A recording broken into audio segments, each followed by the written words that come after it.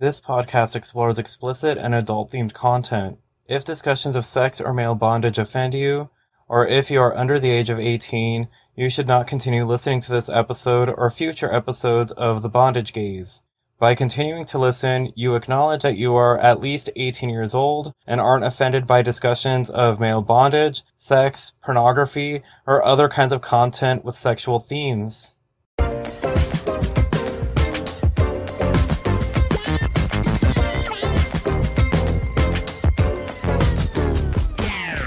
Welcome back to The Bondage Gaze. I'm Nat. And I'm Sammy. Today we're still joined by Nate. Hey, good to be back again. How's your week been? My week's been pretty good. Honestly, nothing to complain about. Okay, so what do you like about playing in groups? So I actually really love being in a group of DOMs on one sub. This happens like a lot at Ticklefest. Usually it's a sub who's like, oh, I like all of you. You all want to gang up with me. And we're like, we like look at each other and wink and we're like, he's so fucked. But I think the thing I like about that is you get to like learn from other DOMs that you might not have otherwise played with. I mean, I might have because switching, but you kind of get to like not be fully responsible for the whole thing. So we did this recently. We were going on a little kinky road trip down the East Coast, and there was a stop in South Carolina, and a bunch of us ganged up on one guy who really wanted it, and he needs a lot of attention, more than one person can really give him. So it was nice to have 4 or 5 of us, a bunch of us, all going nuts on him, and I got to step away into the air conditioning, take a glass of water, and then come back and not stop the scene, right? He was totally under the weather for 3 whole hours and loved every minute of it. And I think that's that's a lot of fun because I don't feel like my needs aren't being taken care of while I'm taking care of someone else. We can kind of take care of each other as a group of DOMs. And that's so fun. Yeah, it's like, I mean, that would, like, I have like a similar kind of feeling about that because, you know, when you dominate, once again, getting back to like, you know, when you sub, you kind of want somebody who is taking care of you. You want somebody to have your back and all of that. And then so when you have one other DOM or a few other DOMs or something like that around, you know, there's a lot less risk of like, okay, like I can take a break and like not pay attention to what's happening because whoever is tied up is, you know, they have people taking care of them. And so if anything goes south, there's plenty of people to untie them and, you know, readjust them or whatever. And yeah, like, you know, each individual person can kind of step back or whatever. Yeah, I mean, I don't have a lot to say about this because I've had literally only one experience where it was 3 of us. Actually, in my single days, I did have a moment with a couple, but it was very lackluster. It's not even worth mentioning. I vaguely think it was like loosely tied to the bed and a strip of tape for all of 10 minutes. It was shit. But that being said, I did have 2 sessions with Aussie Gearboy and my husband. In both instances, my husband and I were both the DOMs. So it was nice being able to tie someone up and also have someone to help you. If I was tormenting him, my husband could be filming it. So that was great. And both times, for a small amount of the time, I did get tied up as well. That was nice. During the last tie we had, Ben and I were both hogtied on the floor and we both were trying to escape. And then there were a lot of comments like, oh no,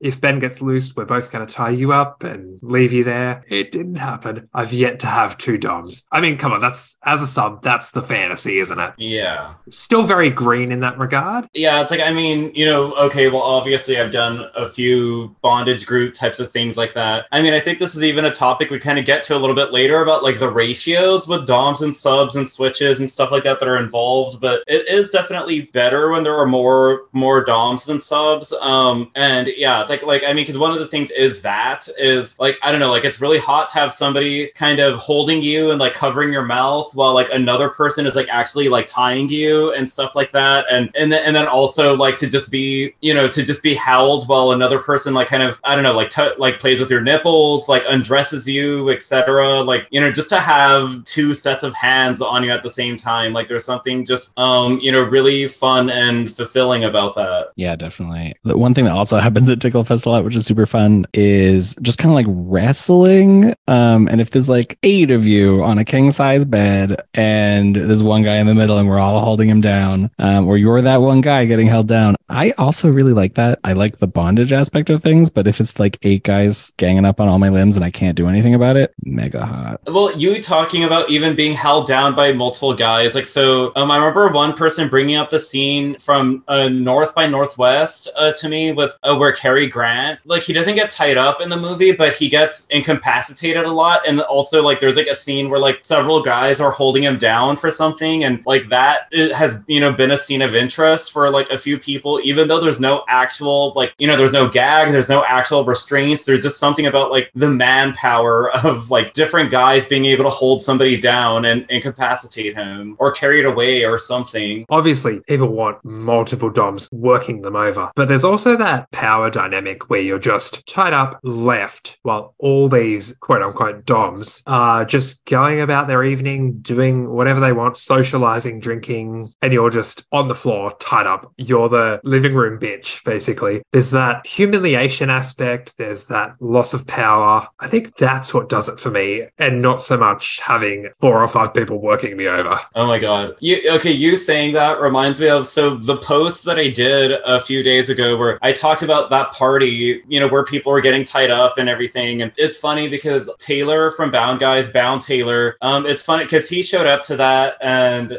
he got tied up and everything like that. But by the time he showed up, there's already several people like tied up, including me. And I was probably by the door at that point. And it's like, I just find it so funny that like when he walked in, it's like I was just already completely bound and gagged, and you know, so I was able to see him come in, but not unable to like say anything to him or anything like that. And yeah, it's like that. And then I eventually got blindfolded and was like kind of there, but I wasn't the only one tied up, and other people are getting untied and other people are getting tied up, and it just kind of switched throughout the night. So I wasn't necessarily the team bitch of the group, but yeah, it's like, there is that kind of element of like people just kind of being around you, like generally having a party, drinking, eating, whatever, and then you're just there bound and gagged. And yeah. So was that your first time meeting Taylor in person? Okay, the funny thing is we haven't officially met, but we've sort of met. And I think that was like another thing is like, okay, that could have been my opportunity to be like, hey, like, you know, actually greet him or something like that. But I was incapacitated at the time. So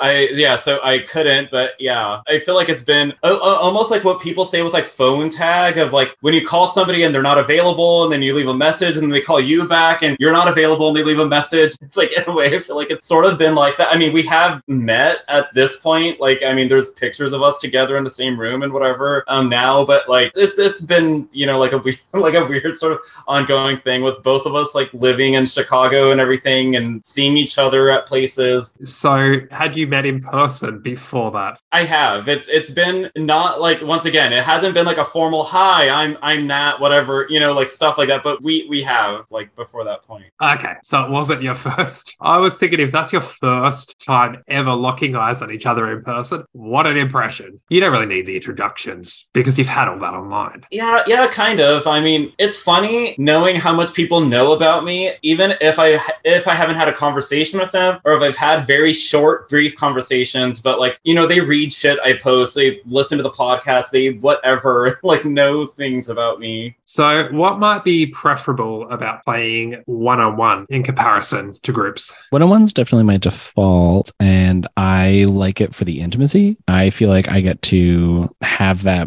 conversation at my pace for what they want, what they don't want, how they want to do it. The scene also goes at my pace, which sometimes having like those peaks of intensity and then like slow down, just letting them just hug you in that hog tie. So like that's when I'm doming. It's kind of preferable because then I'm in like literal full control of the situation, and I feel like I can provide exactly what they want in a way that I find fun too. I also generally prefer one-on-one when I'm subbing too, for I guess similar reasons. That level of intimacy where I feel actually cared for, whereas I'm the person, the focus of the scene. If there's more people involved, it's just a different situation. Not that I don't like having a group scene where I'm subbing. It's just, it almost feels more like playful kinky than like intimate sex sexy. And I'm into both, but I think I would go for intimate sexy a lot. And that's not always how the group scenes go. Okay, like I feel like this gets into like what you were saying about like your fetishes versus your kink interests, because I feel like group settings could be more for your kink interests, because I mean, first of all, there's just the social fun party kind of element of having several people, but like I don't know, it might not get you off, or it might be too difficult to get off, or like yeah, it's like, because I feel like that's something I sort of had to learn. It's like, okay, if there's a bunch of people around and stuff like that, first of all, the vibe is a lot more playful than like, okay, like we're gonna get you off, like type of thing like that. And then also like it's so fucking distracting with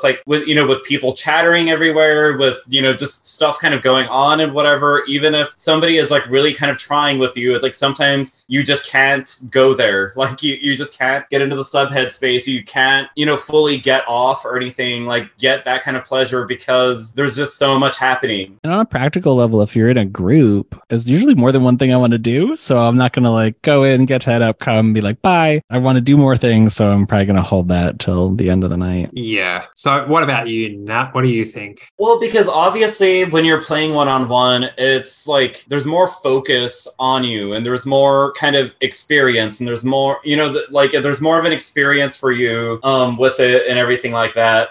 Yeah, like, but then again, it is a different kind of, it's a different animal to play, with somebody one-on-one and to play like in a group setting or something. Like I feel like there's certain expectations to set for those kinds of things. There's different good and bad things about one thing or the other. I mean, because one thing I sort of mentioned about like kind of going off of, okay, if I don't know, everybody can tap out and tap in or whatever, if there's more people around, and there's more people around, there's more eyes on you, there's more attention, there's more safety, there's more things like that, things that come with numbers. But then the other problem with the group can be that like, okay, maybe in some instances people might assume, okay, well, there's plenty of people here, so so somebody's got you, so I'm gonna go to this other room and do something else and whatever like that. And I feel like there might be a group think about that, and then you kind of wind up alone or something, and it's like, I'm still here, and oh no. Yeah. See, I don't know. I think, again, I'm too inexperienced to give too much of an opinion, but with one-on-one, it's just both people have their roles. It's going to be a lot more intimate. Pretty much what you said, Nate.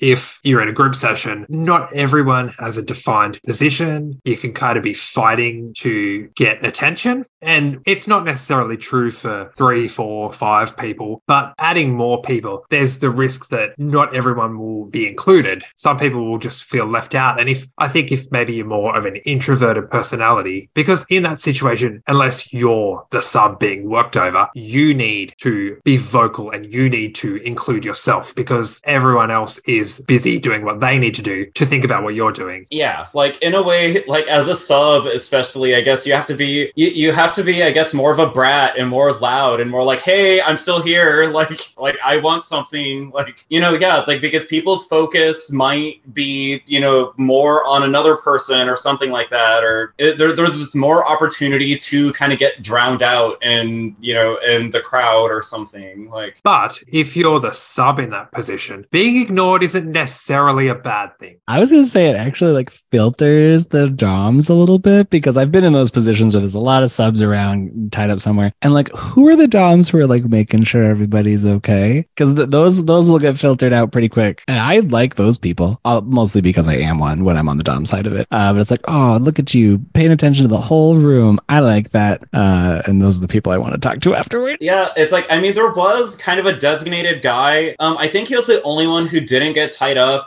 for that last weekend, like over Easter weekend. He just didn't want to sub. He didn't want to get tied up at all. But like, he was a really good assistant to all the doms, for that. Like, he would help with tying people, when the party happened and several things were, I just said, like, fuckery was going on everywhere in every corner. He was going around to like everyone who was tied up and checking in on them and everything. And at first it seemed a little weird of like, okay, like dude, why are you here if you're not, like, if you don't want to get tied up or something? But when I kind of noticed him doing that, it's like, okay, like there is a function and a purpose for this, because a lot of like the actual doms were just like dead set on one person and then dead set on another person and all of that, and there was at least this one guy to kind of go around and check in on everyone. And yeah, yeah, like that was really nice. Okay, that brings up an interesting thought. I don't know if you'd call it an interesting thought, but we'll go with that. Because you guys are all friends. This is a bondage group. I don't think you necessarily need to partake in the bondage to be part of the group. You can be there just for the social aspect. Because I even said this, I think it was to Gaz recently. I want to meet all these people. I would love to be part of these events, part of this group, but I don't necessarily know if I want to be tied up. But that being said, I would also be happy to assist, get involved in tying people up. So I see what you mean. You're like, it's a bondage group. Why aren't you partaking in the bondage? But also, I think it's also a valid position to be there just for the social aspect. Yeah, I think that is a thing that I also do sometimes. And I've seen my groups of friends when we get together in big hotel rooms or something. Sometimes it's someone who's not feeling it that weekend, but still wants to hang out with us. And I think the best way I can summarize it is I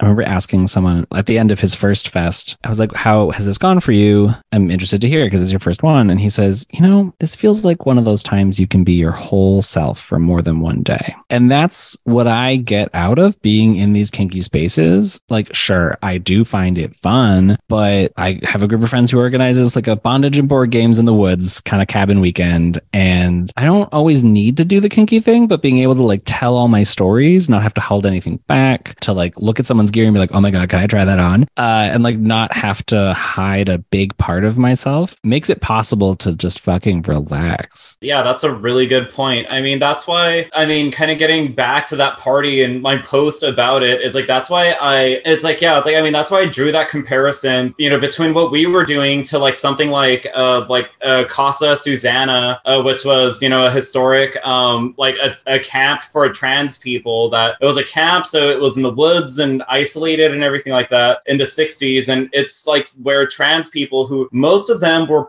probably in the closet and everything, like for being trans and everything. And this was like their one, event to just like escape just the regular world and dress as themselves and be themselves and all of that and be around other people who are just like them. And yeah, it's like, because there's something that's just really fucking great about just being able to be like with your people and like not have to mask and hide like the way you normally do in your regular life. And more I'm trying to make my quote unquote regular life a whole lot less regular. Most of my vanilla friends know that I'm the director of Ticklefest. What am I going to do? Just like hold back the thing that's most important to me right now? Like when someone says, oh yeah, do you know anything about event organizing? And I'm like, no, what? That's not the life I want to live. So I'd rather filter for the people who can hear that and enjoy that part of me. I just want to be celebrated for a whole ass person, not just a half-ass person. So I'm trying to cull the parts of my life where I'm a half-ass person to other people. That is great. It is a big aspect of your life. So why would you feel the need to hold back? Obviously, there are some instances where it's not necessary to bring it up, of course. I was at a baby shower recently, and a side note, I was like, oh my God, baby shower, I fucking hate baby showers. But this friend is cool, and we knew she'd probably have like a co-ed, more backyard party type baby shower, and she did. But we were talking to this friend of ours that we hadn't seen in a year or so, just because pandemic and life taking over, and talking about just random shit, like, what have you been doing? I'm sitting there like, I really just want to blurt out like all the kink stuff, or not even the kink stuff, but like,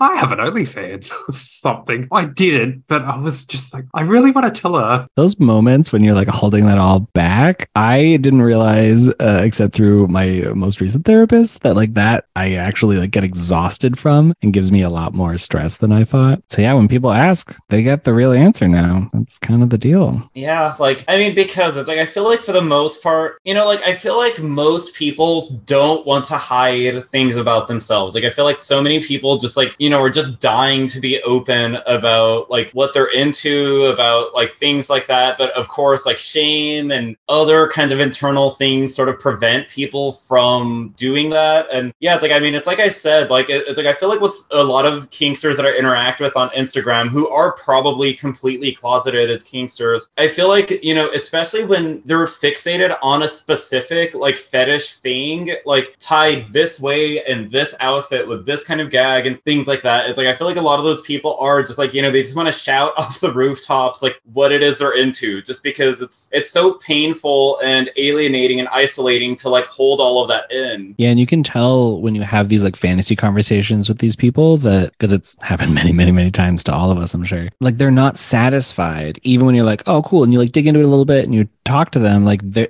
not done, right? They're like, oh, can we talk like that again? Well, I think I get you now. This is a good thing, but they don't feel seen and understood in general, which is totally reasonable. And I'm glad they're reaching out online in some capacity, but like I also can't be their infinite source of feeling seen on Instagram messages. No, you're only one person. You can only do so much. So what advice might you have for people who haven't done bondage in group settings before? And then I have a list of things we can talk about, but we don't have to get to all of them. One is setting expectations, trusting people and exercising caution, establishing connections with the people ahead of time and having good mutual connections, etc. Okay, so advice for people who want to engage in group sessions but haven't done it before. Honestly, this is going to sound kind of counterintuitive, but if you haven't done group stuff before, go to an event. I really like event spaces because there's usually a clear code of conduct. There's people who have cultural norms around being reasonable humans. They've all been hanging out together for a long time. None of them likely suck. I actually find these like group play spaces to be a lot safer and like easier to jump into because they know what it's like to be a newbie entering these spaces. If you're trying to build that space on your own with like 6 friends from the internet, I think that's like a bigger challenge rather than walking into one that's already been created and finding your corner of it. It might be more intimidating,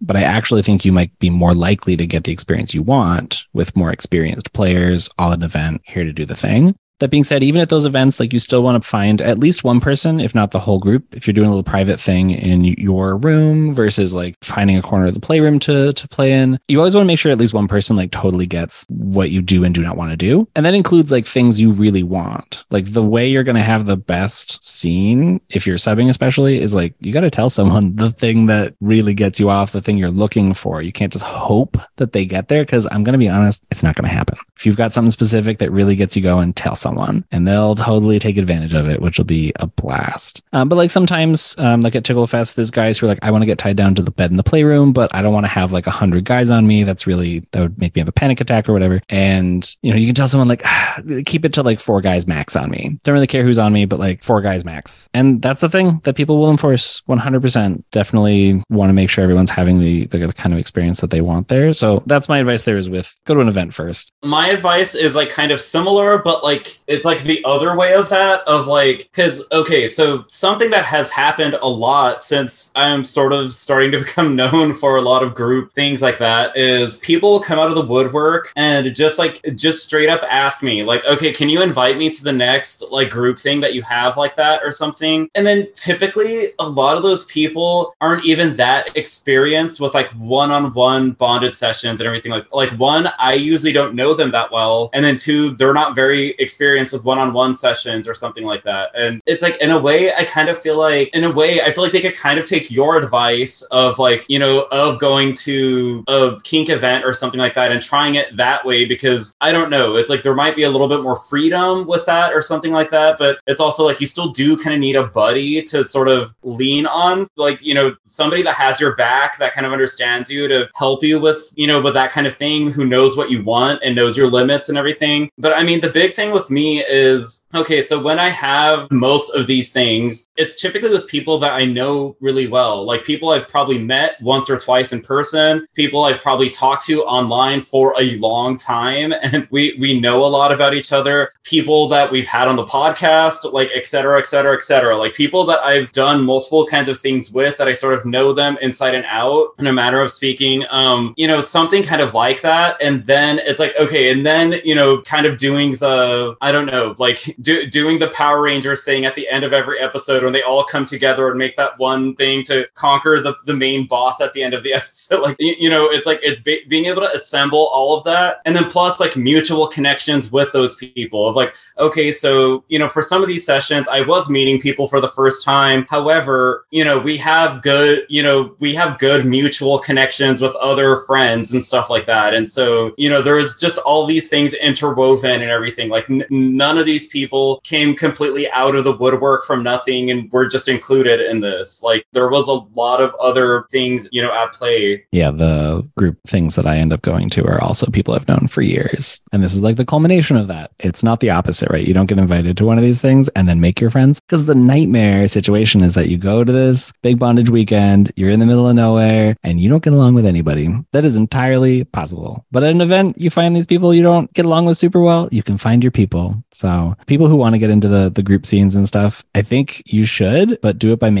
forming connections with real people as your full self, and you'll get the best luck there. Great advice, guys. My only advice to you all, and it's the obligatory once every few episodes, my advice is come to Australia. I still haven't been, so I would love to go one day. Okay, so I feel like we've kind of touched on this already, but so why do these settings need a good Dom sub switch balance ratio, etc.? I mean, the balance, I've seen the balance work out a couple different ways, but obviously you don't want a room full of people who don't want to be tied up. That's probably not going to work out for a fun bondage time. I think that's why it's kind of nice to have at least like a good buffer zone of switches, because then we can kind of fill out the needs of the group, especially when you really do enjoy both sides. It is tougher as a switch when you're the switch buffer and you're like, actually, I don't want to get tied up today. And they're like, but there's only two of them. And I'm like, there's pressure to do the thing that I can do when I don't want to. But having a good mix is always good. And I think that's what you get. It gets a little easier at the larger numbers. So I feel like once you hit like 12, that's when the possibilities just start really opening up. See, I'm not sure about this one because provided there's not too much of a disproportionate ratio, I think you can make most numbers work. Surplus of subs, then you've got DOMs that just get to work over multiple subs, surplus of DOMs, which is, I think, a rare occurrence, but then they can all take turns torturing the sub. But of course, if you've got one DOM to 5 or 6 subs, then yeah, that might get a bit much for the DOM. Yeah, that's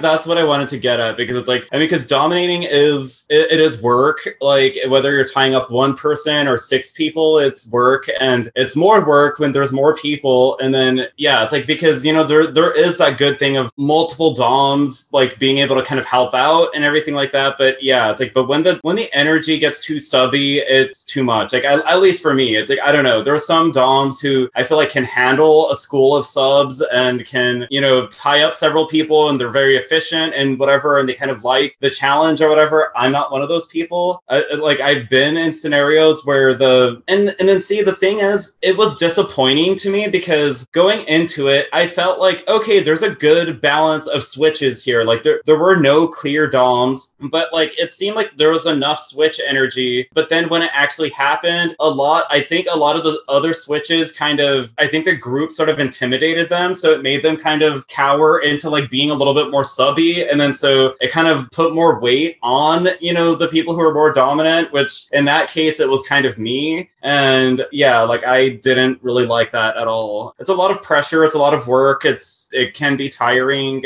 especially when a lot of people have a lot of expectations, especially when there's a lot of personalities. And there's also the safety aspect too. If you've got one DOM to multiple subs and something goes wrong, then you're on the hook as a DOM for untying all these people. Granted, once you've untied one, then that person can start helping and so on and so forth. But yeah, if there's too many subs per DOM, it does add that extra risk to it. Yeah, like, and then getting back to like when I did that Dark Knight shoot with several guys. Okay, well, one for efficiency, because it was, certain guys were tied up for a while because there were several guys being tied up and everything, and also for efficiency, so like tying people quickly, and then also tying like the last few people not that well, just like, okay, like you could struggle out of this just in case, like just so I don't have like 5 helpless people and I'm the only person who's not tied, and in case anything happened to me or something, like yeah, like it's like, okay, well, at least 1 or 2 of you can easily get out of whatever like restraints you have and help me or something, and that is how it worked. Like the last guy I tied up, I barely did anything to his wrists, and once the shoot was over, he got up and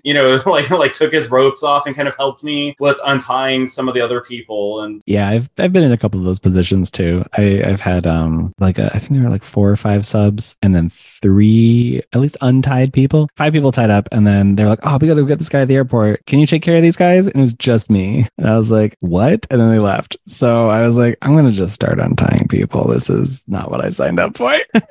It's not even my house, right? I don't know where all this stuff is. So I was like, I'm gonna just pick people, and then I'm sorry, your time is up, which they were fine with. And then a big thing with too much sub energy that like really just fucking annoys me is like indecisiveness of like, because I'm somebody that it's like, I'm not too commanding for whatever I want. I will always propose ideas, and if people don't want to do it, I'm completely fine with it. But like it just gets annoying of like, okay, propose something and then people debate it, but then they bring up something else, but then they still can't decide, and then it just like we're spending hours fucking deliberating what the hell we're gonna do, and like nobody's tied up, and it's like, okay, like then what are we doing? I think that's any group, no matter what you're doing. People are just so indecisive. It's like, what do you want to get for dinner? I don't know, you pick. We're all guilty of it. I love going to a kink event where everyone's there to get tied up and they're like not doing it. So I just dump all my rope on a couch and I'm like, who's getting tied up? And I have infinite volunteers. So I just tie someone up first. Because sometimes doms are like, oh, I don't want to like look like an idiot in front of other doms. And some subs are like too shy to ask. And I'm like, I have a pile of rope. Who wants to be in it? Love that. And you did the right thing. I mean, you know you did the right thing in that instance where you were left with all these subs. You would have to at least untie one person. So you have someone else helping you out. I understand that they needed to take someone to the airport, or one of them could have taken someone to the airport. But that's pretty bad form to just dump these subs on you and run, basically. Yeah. I mean, this was a while ago. I don't remember all the details there. It could have been much more explicit and I just didn't know what to do. But yeah, I must have been like 23. I don't know. Still young, impressionable, unexperienced. Oh, well, you had that experience. You've learned from it. Not that you did anything wrong that you needed to learn from it, but you learned that other people can be shit cunts. You know, other people can be shit cunts. You're right. Another thing kind of, getting back to the fantasy form that we filled out, like when it was shared, like somebody in that group chat even brought up, I don't know, that he felt weird about like submitting like a fantasy or something he wants to do. Like, I don't know, like he felt weird. I think he felt weird about like asking or something like that. And then I kind of told him, it's like, okay, I'm going to be submitting several fantasies. If we do only one of them, I'll be fine with it. If we do none of them, I'll be fine with it. I'm just kind of I'm just shooting my shot. Like, I'm just throwing that out there, see if anybody wants to do it. And then I also said, it's like, we're all doing this for a reason. So we all want to do something. We want to get something out of this. So nobody's going to fault you for wanting to do something. Anyone else have anything to add about group sessions? I guess just to sum up what I was just saying, it's like, okay, well, when kinksters get in a group for bondage, it's like, I mean, bondage is like on the table. So it's like people shouldn't be scared of like asking like for something or articulating what they want, or even just getting the ball rolling by tying people up of like, I mean, we all met for this and everything. This is what we all like. This is what we're connecting with each other over. So like, I mean, there's nothing wrong with getting things started and like, let's fucking do it. Yeah. There's always just that one person has to break the ice and then everyone follows suit. Be the change you want to see in the world, man. Okay, like for one of the days in the last like group meetup that I did, like I loved how, because I feel like, when there's a full day of this, like when everybody wakes up in the Airbnb and everyone's up and everyone ate and, all that's left is like, okay, well, I guess we can kind of start bondage, but like nobody knows how to like break that ice. Like I loved how for one of those days, because one of my friends just like, just flew in that morning and I took him to breakfast because the way the Airbnb was set up, like there was no place where we could comfortably talk without like disturbing anyone who was sleeping. So it's like, okay, let's just go. Like it's like you just flew here. We're the only people awake. Let's go have breakfast, whatever. But yeah, and then by the time we came back, everyone was awake and like doing stuff, but like no action has gotten started. And then so I love that, like I went up to my room and I put on my cowboy gear, which is something I've been doing lately. So it's like, yeah, like I kind of put that on and then just just and then with my friend that just flew in, it's like, okay, well, you need to get tied up. Like, you're the last one to show up here and everything like that. Like, so let's just start doing that. And then I love how once I kind of did that, I feel like that kind of kicked everybody else into gear of like, okay, like let's start doing stuff. Like, let's start, getting into our gear. Let's start, tying people up. Let's start doing things. Like, I was just thinking it would have been fun if you'd brought him into the group already tied up. Would have been too much work, but here's the new guy. Yeah. Next up, we have our viewer question. So this comes from, and I possibly am mispronouncing this username, Lenverse-Dudecore83. So he asked, and I'm going to rephrase it, but he asked, on average, how many hours per week do you dedicate to bondage? I'm going to change it to how many hours per week do you dedicate to kink? And I'm also going to add planning, events, in our case, the podcast, editing, promoting, all of that counts. So how many hours would you say on average? It's probably at least 2 hours a day. I'm not going to lie. Mostly because I am running Ticklefest and I check that every day because I also moderate our Discord that we have, checking emails and our registration list that's coming out. So like that's like most of it. And then like, but also, I'm still cruising around on Recon and trying to set up meets in the future. I think for some weeks it's not much and some weeks it's a lot. So I think it averages out. Kink in general, probably like 10 hours a week, which is still a lot. But, specifically to bondage, because most of my kink stuff is around it. I used to, when I was learning rope, I would always have something in my hands and I'd be tying a new knot, practicing it for the 400th, 401st, 402nd time to get it in my fingers. So I used to it was literally constant. Anytime I was awake, I was practicing bondage because I just like rope stuff anyway. Now that I've gotten a lot of it in there, I don't do that as often. When I learn something new, it usually takes a little bit less time for me to learn it. I don't feel like I need to practice constantly like I did when I was first trying to learn in earnest. In some weeks I'll have 3 scenes with a guy, and some months I don't play at all. It's kind of just how I'm feeling and if that's what I need in my life. So it's a big part of my life for sure, a really big part of it. But I guess number of hours I solely dedicate to it. It's a different way to measure it. Yeah, it's a very difficult question to answer. What about you, Nat? Do you have a ballpark figure? I mean, when you asked if we should ask this question, I was like, I don't think I have an answer, but... That's why I said, look, the podcast counts. Yeah, it's like, well, because, okay, the podcast, as well as editing photos, as well as doing Instagram posts, as well as doing Instagram asks, as well as just talking to other kinksters about, like, bondage or fantasies, writing stories, talking about meeting up, planning events, group chats, like, I don't know. It's like, I don't know if that's a good thing or a bad thing. Like when I think about it, like, yeah, I'm gonna say my answer is too fucking many. But to put a number on it, I would say, especially right now, days off, I'm probably spending a good 6 hours at least on editing. Some of it is because we have a lot of difficulty with technology or connectivity, and some of it is necessary. Some of it is just because I am a crazy person who obsesses over like, oh, that transition doesn't sound perfect, or you can kind of hear that it's a bit choppy. How can I make it sound like I didn't cut anything out of that? So I'll be spending 10 minutes on like this 1 second, which I think is necessary, but it's probably not. So let's say editing, we'll say 15 hours a week. Promoting, you probably add another 2 or 3. Recording the podcast right now is probably about 9 hours. Then if you add bondage, it would used to be on average, I'd say about an hour and a half a week before I was substandard Sammy. I'm going to say, and this is probably on the low end, it probably averages over the course of a year about 25 hours a week because it's basically another full-time job. Yeah, especially with all that editing. I feel like if you do your edits super smoothly like that, no one will notice you even edited, which is the goal. So even if I haven't noticed everything you've done, when I listen, it sounds super smooth. So it means I didn't even think about how much work went into editing. Yeah, it's a bit of a catch-22 because you want people to know how much work's put into it. But like they say, when you do things right, people won't think you've done anything at all. But I can hear, even with like smoothing, fading in, fading out, I can still hear it. And it is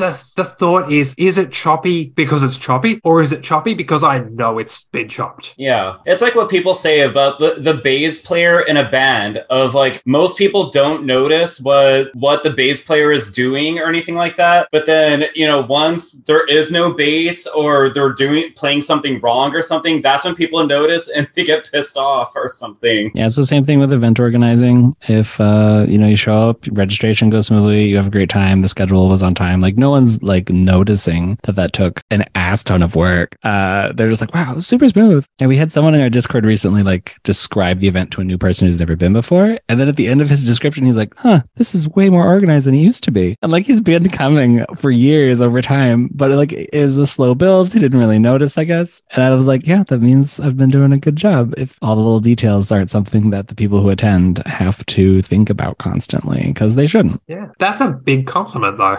So, do you prefer donuts or bagels? I am not a sweets person, so I think I'm going to go with bagels. I specifically remember I always used to have a traveling job, and one of these days I just didn't want to travel. I was just feeling kind of down on myself, and I was like, ugh. So I wake up to go to a client site, and I go to a little corner store to get a bagel sandwich. I'm eating it. I'm just being kind of pissy. Like my whole mood is just like, ugh. But then 2 bites in, I'm like, oh my God, why is this sandwich so fucking good? And it's because I forgot I'm in New York for work and New York bagels are a thing. I just like got a bagel sandwich because that's what I wanted. And it just turned my whole week around. I was like, you know what? There is joy in this world because I ate a New York bagel sandwich right now. Well, I love how you're describing basically an experience where a bagel was so good it almost made you cry or something, because with a donut, like at a donut place here, a tiramisu donut, like I love showing it to people, especially people who don't live in Chicago. And like the way I tell them, it's like, it's so good, you'll cry. Like, it's like, because I feel like with several people who have tried it, it is just like an, oh my God, once they take a bite into it. I totally believe that donuts can do the same thing, probably for other people more than me, just because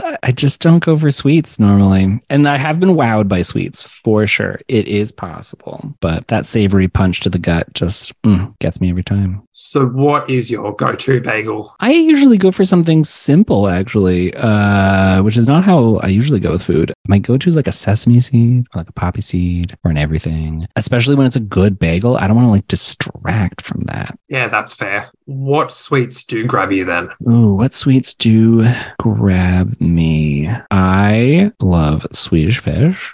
That's like my favorite little candy. I don't know, it just tastes so good. And I think really deep, dark, heavy chocolate cake, like the kind where it's going to be a struggle to pick it up because it's like 50 pounds. I want to eat a slice and wonder if my intestines can handle it, kind of heavy chocolate cake. Like, well, I really love like the richness of chocolate, especially like dark chocolate. And then I could see why somebody who's not that big on like sweets like would like that, because it's like chocolate doesn't need to be like a complete fucking sugar bomb to be good. And I mean, that's part of the appeal of chocolate. See, I'm team white chocolate. I'm not big on dark. Milk chocolate's great, but dark chocolate, I mean, if it was in something like a cake or brownies or cookies, that would be great. But not big on just eating a piece of dark chocolate on its own. I really love dark chocolate with like sea salt and then like some kind of like peanut butter or something like that. Like that is so fucking good. Okay. I think I tend to pair my sweets with something more savory. I like the coffee chocolate combo, like espresso powder in your chocolate cookies kind of thing. But I think I also just like my regular meals to have a little bit of a sweet side to them and then not do dessert. There's a place near the college I went to, and it's a Moroccan restaurant, and they have like this meat pie that they put cinnamon and powdered sugar on top, and it's so good. It's so good. It's like a phyllo dough pastry filled with minced meat. Delicious. Sounds fucking awful. But that being said, I wouldn't knock until I try it. I'm sure it is actually delicious. They have a vegetable version too. So, Nate, do you have any questions for us? How long do you think this episode is going to take to edit? Next question. We're hanging up right now. So it takes roughly an hour to edit 10 minutes of content. Although if we have audio issues, it can take a lot longer. At a guess, it will probably be around 18 hours across the 3 episodes. Well, I appreciate every minute that you put into it. Thank you. We appreciate you being on. Yeah, thank you for having me. This was a fun conversation. Oh, you're just such a a good one. I mean, with talking about this, you're so appreciative of this. Like when we talk about kink, it's like you're so. I mean, you seem like you seem like you'd be a very appreciative sub, but then you're also a very giving and caring dom. It's just like God. Oh, I agree. I hope you had a good time on the show. Hope we didn't bore you to tears too much. definitely not. Yeah, it's like, I mean, we definitely should meet at some point, whether it's the three of us or if you go to Australia and then come to Chicago or whatever. Yeah, there's a possibility my work might send me to Chicago. I've been voting for Chicago as the place to go. So if everyone else votes with me, maybe I'll end up there later this year. I'll cross my fingers for you. Everybody cast in your ballots. So that was the end of our conversation with Nate, but through the magic of editing, here we are 6 months later for a follow-up conversation. So how's it going, Nate? Hey, I'm doing pretty good. Time's been treating me pretty good. Well, that's what we like to hear. So let's talk Ticklefest 2023. Tell us everything. Oh wow, there's a lot. First off, it was really great. Not that every year isn't great to some extent, but like this, something was special about this one. First of all, it was our largest one ever, so we had 149 people show up. Very impressed with, and it was a really great group of people. Lots of newbies. They all fit in really well, really quickly. The space, this is a hotel we've never been at before because we move every year for accessibility so people can afford to come if they're local. But this one had the best playroom we've ever had. So it was just massive. A like 3-bedroom suite with like a huge living room and full-size fridge all stocked up. It was multiple full-size fridges. It was wild. 3 beds that we totally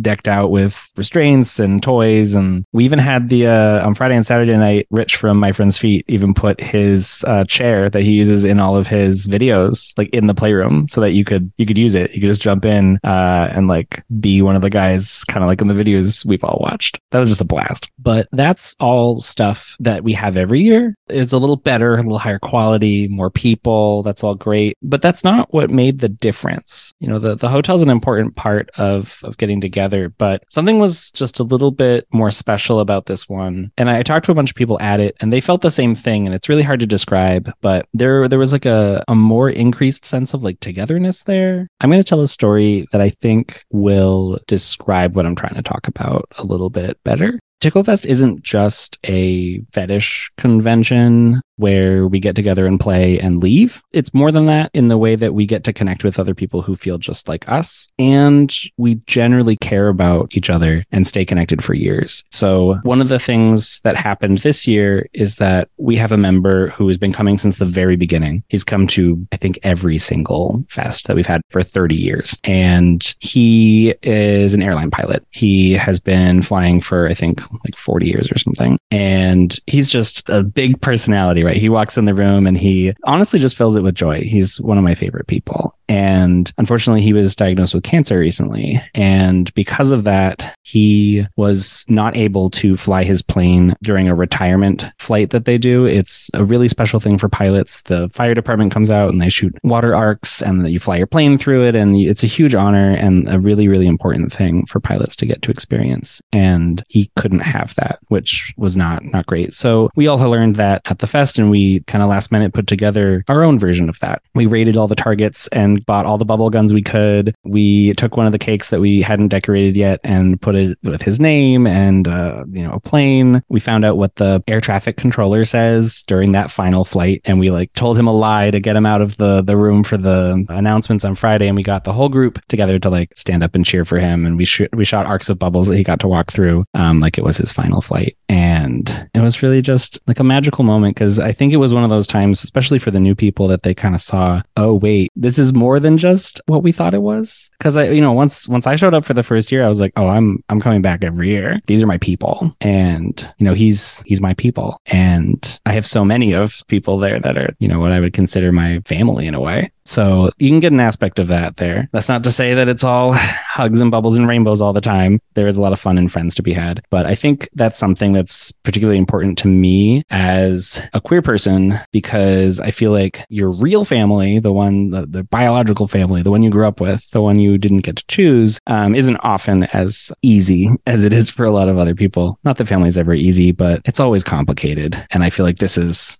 like fills that gap in a way that makes me really happy. I don't have to hide anything. There's not a single story in my brain that I have to be like, oh, can't tell that one here. And then, there's always the fun part of kissing cute boys that also want to kiss you back. I had a grand time, and the hotel staff was super great to us, and they actually loved us so much they want to invite us back. So I always love to hear when our guests are, kind to them and they're very kind to us. It's a great time. Weather was good. Nothing to complain about, really. That's a really sweet story. I don't know. I love hearing just seemingly wholesome stories from Kingsters. Yeah. Thank you for sharing that story, Nate. It's equal parts heartwarming and heartbreaking at the same time. And with that, Nate, do you have any final words or any parting words of wisdom for our listeners as we head into this holiday season? I would say you should find someone who feels like you and connect with them, whether that's by shacking up and kissing someone cute, or if that's reminiscing about your favorite cartoon with your sibling. That's a good thing to do for the holidays. All right, guys, that wraps up our conversation with Nate. So we'd like to once again thank Nate for joining us. Thanks for having me. This was a really good time. Absolutely. Now, this was our last show for 2023, so we would like to take this opportunity to wish you all a safe and happy holidays and all the best as we head into 2024. Natty and I will be back January 12th or January 13th, depending on your local time zone, with a special Instagram Live episode where we endeavor to loosely re-record our first episode, All Things Gags. Keep an eye on our Instagram pages. That's at Substandard Sammy 2, Thoughtful.Fetishist, and The Bondage Gaze for further information in the coming days. If you have a question you would like answered on the show, please don't hesitate to message us directly. We hope you can join us there live. Otherwise, our regular weekly episodes will be resuming on January 18th as we inch closer to the conclusion of this supersized third season. So until then, I'm Sammy. And I'm Nat. See you in the new year.